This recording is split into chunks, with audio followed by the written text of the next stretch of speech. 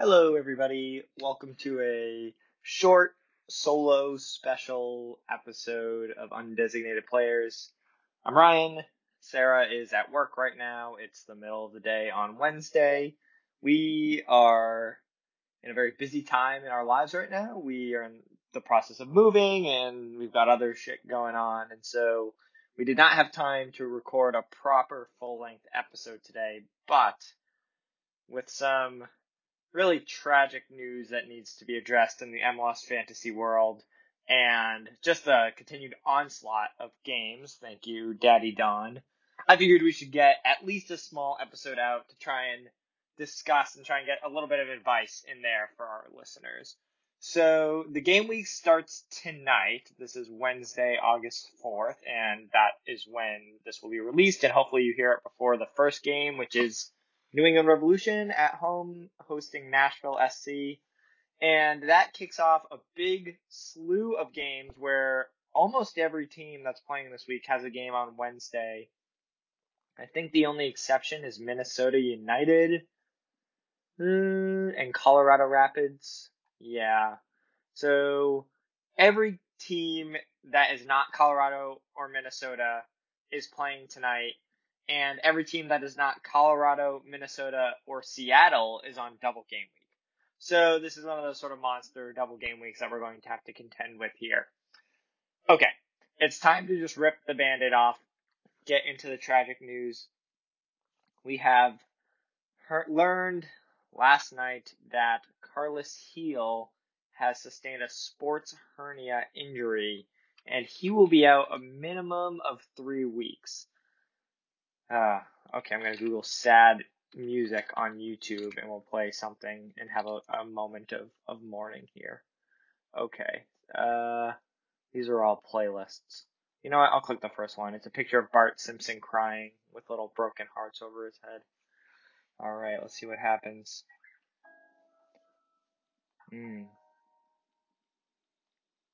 I just want to think about everything Carlos Heel's done for us up to this moment, and we can hope that this injury is short. Try and not cry here. I don't know that this is that sad. I guess it is. I don't know this song. Okay. Anyways, so Carlos Heel is out.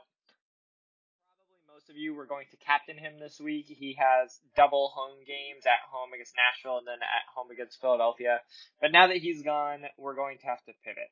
So I'm going to take a page out of the old fantasy playbook here from years past and give the captain's armband with little hesitation to Carlos Vela.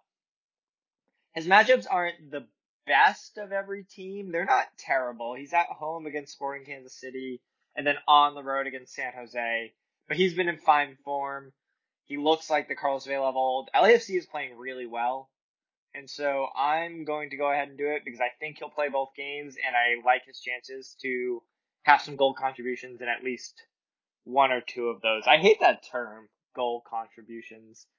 It means, I guess, for those of you who are not avid in the soccer statistics world, it's the sort of catch-all term for goals and assists. I think they should just call it points. That's what they do in hockey. Anyways, Vela is a good captain pick this week.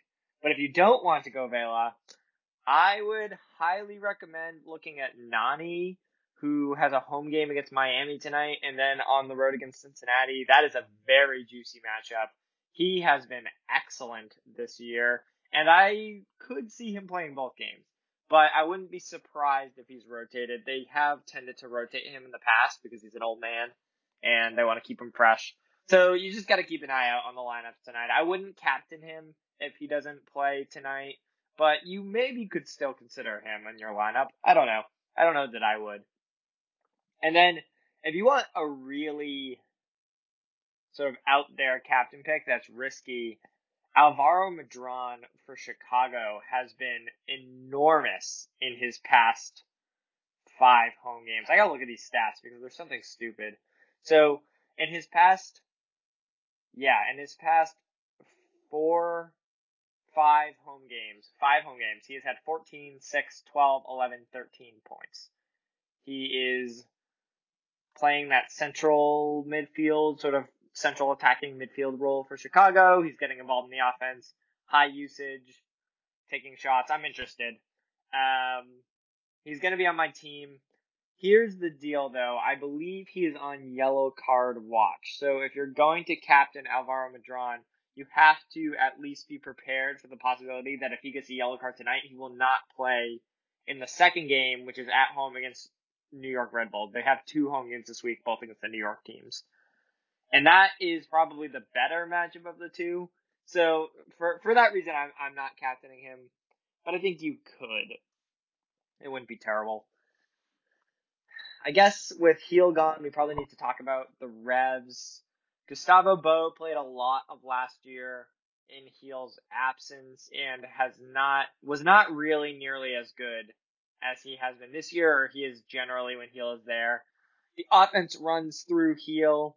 He elevates the players around him, and probably most importantly, in Heel's absence, Gustavo Bou was oftentimes playing in that sort of 10 role that Heel plays, that playmaker role. And he's frankly not very well suited to it. It's not a knock on his talent, but it's just not Gustavo Bou's strength, I think. He tends to be relatively turnover prone with the ball, is often much better when he can opportunistically take shots and sort of rely on his movement to be slipped in. And so I don't really love Bou as much as I would have before the heel injury. I still have him on my team, but I would not be captaining him this week, even in the double home games. It could be, you could do it. He's probably in the top 5-ish captain choices, but he's not in my top 3. So that's just something to think about. I will say that in the only time this year that Carlos Heel, before the injury last game, had come off the pitch was basically at halftime or a little after halftime of the Revs away game against Miami, where they beat him 5-0 on the road. And when Heel was not in the field, Traustason was actually playing that central attacking midfield role. So if Traustason does start tonight as the 10, and remember to sort of see that, go to either the Revs Twitter page or go to Google a bit before the game starts, search for the Revs, and go to the lineups and see where they're lined up. The 10 role is that central attacking midfielder who sits right under the forwards and in between the wingers.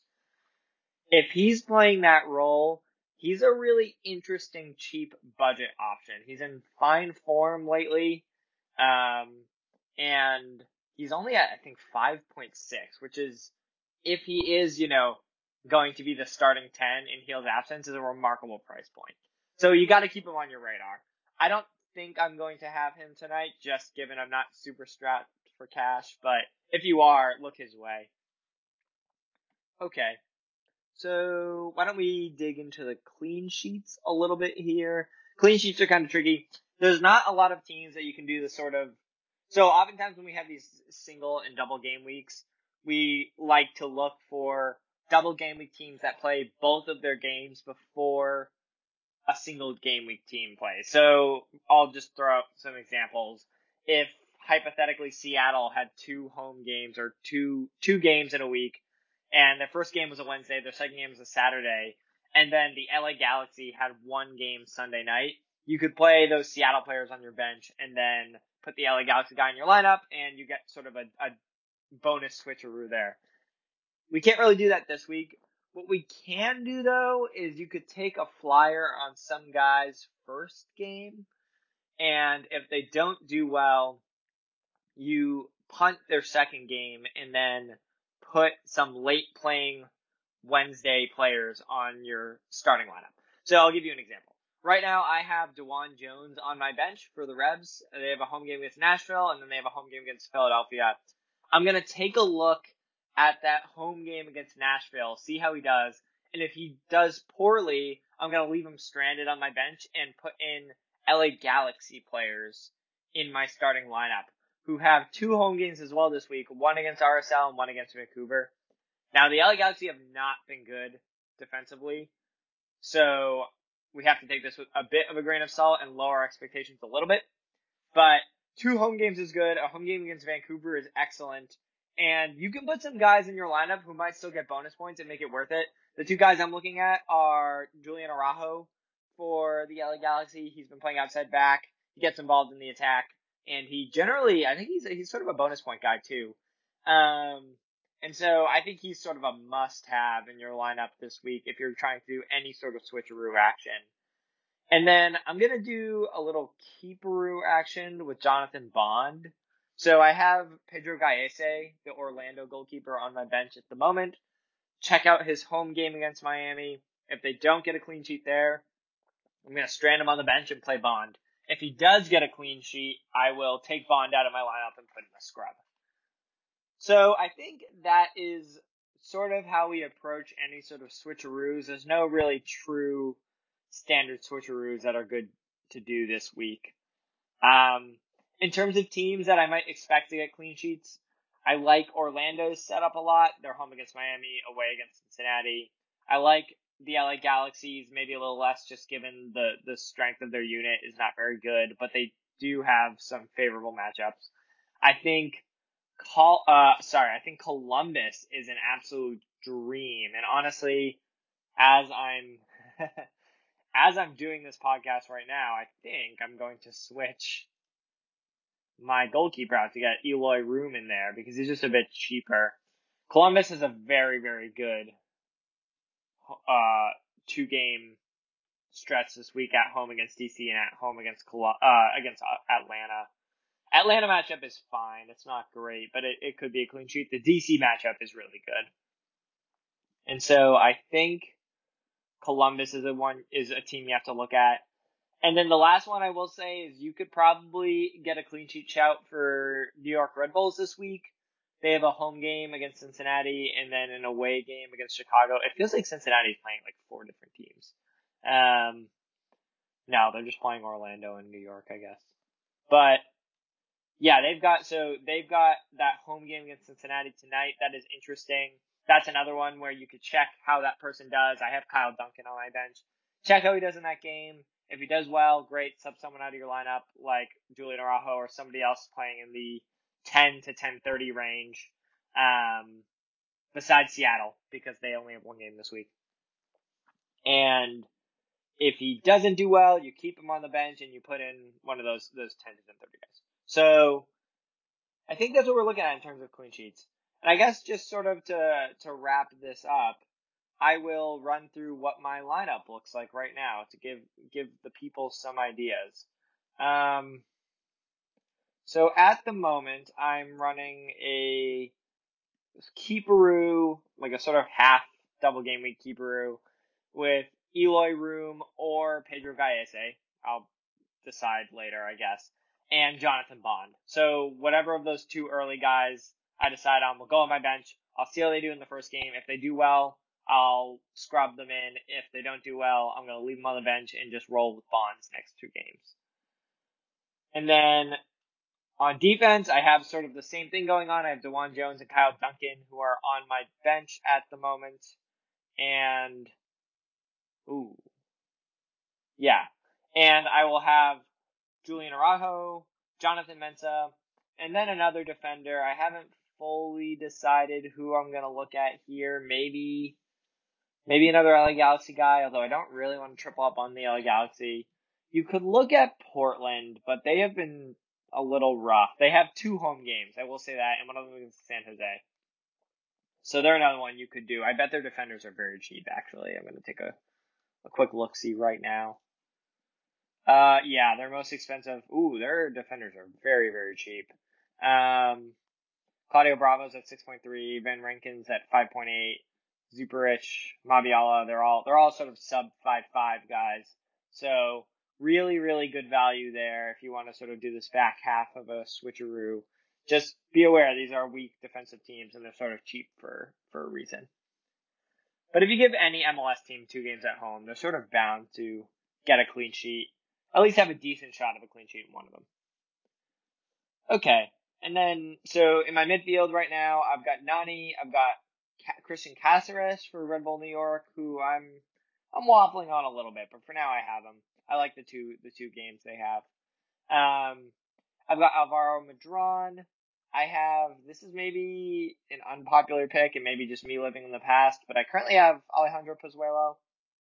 I don't love their matchups on the road against Philadelphia and then at home against New York City, but I just like his talent and his upside. I will say if you don't want to go with Alejandro Pozuelo, Hani Mukhtar is not a terrible shout. They're 2 away games, but the defenses they're playing are not great, although the Revs got Matt Turner back, so that's sort of something to look at there. You can maybe look at Traustason if he starts tonight. And then I guess my last midfielder I have is Lucas Zelarayan, who I will maybe play. If he doesn't start, I might play Pedro Santos instead, but I'll probably have one Columbus guy for coverage on my team. One of those two, depending on who starts tonight. And then up top, I have Carlos Vela and Gustavo Bo. And I'm trying to decide if I'm going to run any sort of keeperoo there. Switcheroo. Vela, obviously not. He's going to be my captain. But maybe I'll put Bo on the bench, see how he does in this first game. If the Revs look really bad, I may pivot away. And then the late night forward options are really not very good. I don't anticipate Felipe Mora for Portland playing 2 games. I don't think I want to go Diego Rossi and Carlos Vela, although there's really no reason not to, I guess. And then with Chicharito out, you don't have a super reliable forward for the LA Galaxy. If you want someone cheap, although is Chicharito back? He might be back. I'm not entirely sure. You know what? Maybe I'll search his name on Twitter right now. We'll see what happens. Because if Chicharito is back, then I'm interested. I will say that. But I don't really see anything.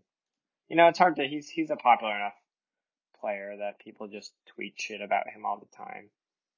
So I'm going to assume he's out, even though he's got a green light. I haven't heard anything about him being back, and so if you hear some news that Chicharito is playing this week, well before the 7:00 games, then yeah, put him in your lineup. But I'm not holding my breath. Okay. I think that's that. I think we covered some clean sheets. We covered some budget guys. We covered the general switcheroo stuff. So I think that'll do it. Sorry, this isn't anything more than a full or anything more than a sort of short episode here, but we'll be back at you. We'll be back at you next week, maybe. If not next week, definitely the week after. And I guess I don't have Sarah here to talk about it with me, but I'll just sort of talk at you guys. Gold Cup, huge win for the United States. Matt Turner looked very good. Kellen Acosta looked amazing. Miles Robinson looked very good. I think they're sort of the big 3 winners there. James Sands with a pretty solid tournament as well. The future is bright for the U.S. national team. On the other side of the ball, I would maybe be a little worried if I was Tata Martino, coach of Mexico. I think the pressure is on for his job, which is kind of stupid because I don't know, like they played very well. They dominated that game, and they frankly could have and maybe should have won. So it seems a little short-sighted to give Tata the boot after this, but I'm not the head of the Mexican Football Federation or whatever they are, so don't come crying to me if it happens. Alrighty, well, good luck with this double game week, folks. Check on those lineups. That's really the biggest piece of advice I can give right now, because the lineups are always tricky in double game weeks. And with that, if you have any questions, tweet at me, and we'll be back hopefully sooner rather than later. Good luck, everyone.